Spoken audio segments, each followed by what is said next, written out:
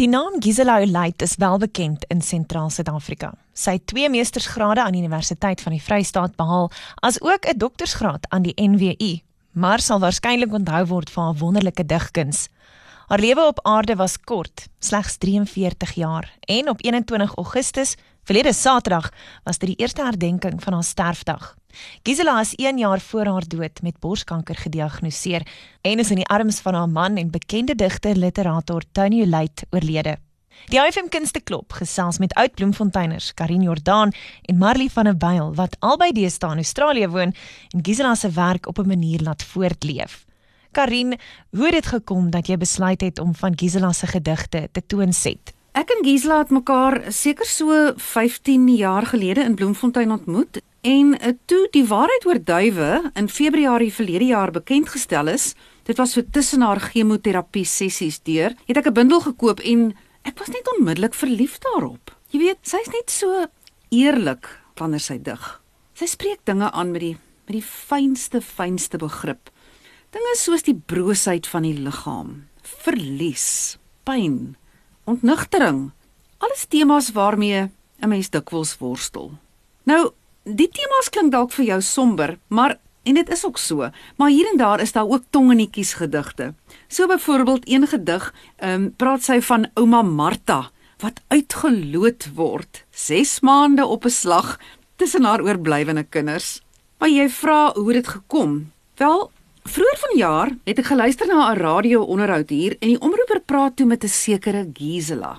En net daar kry ek hierdie flashbulb oomblik en ek dink, ek wil Gisela se duiwe toonset. Ek wil dit hier in Australië op die planke bring, presies 1 jaar na haar dood.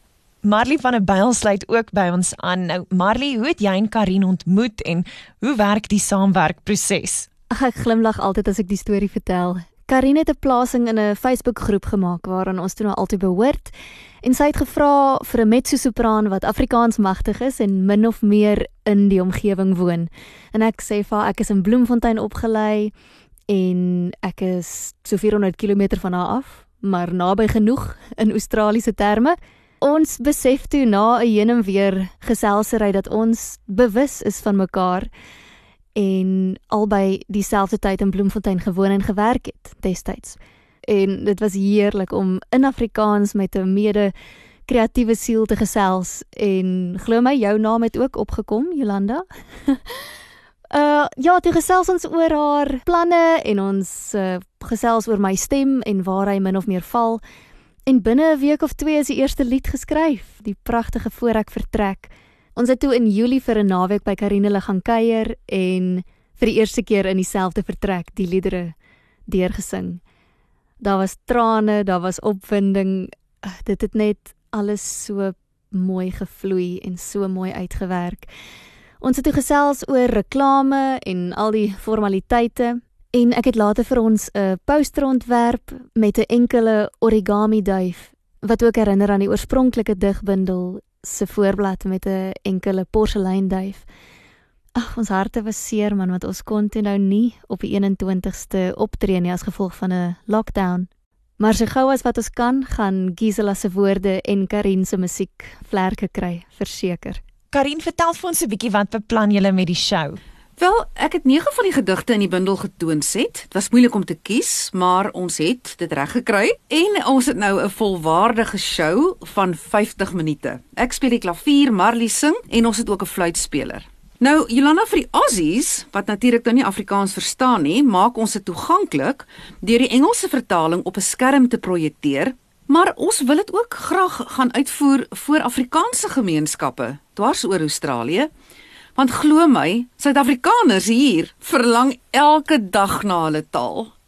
Maar Yolanda, ons groot droom is eintlik om die produksie na Suid-Afrika te bring. Jy weet, dalk die Vrystaat Kunstefees of dalk aardklop, maar tyd sal moet leer.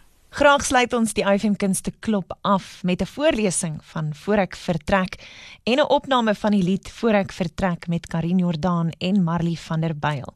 Die volledige potgooi vind jy ook aanlyn by afm.co.za. Karien Jordaan en Marli van Bijl in verre Australië vandag in die AFM Kunsteklop. wat hulde bring aan die digter Gisela Ullyatt en haar digbundel Die Waarheid Oor Duiwe, wat postuum gekortlys is vir die Ingrid Jonker-prys vir Afrikaanse debuutdigbundels. Die bundel is uitgegee deur Protea Boekhuis. Besonderhede nou aanlyn by ofm.co.za. Voor ek vertrek, wys my die grys omtes van my binnegoed, die oneindigheid van silwer. Voor ek vertrek, tem my doringvelde met origami voels, harakiri die stilte in my.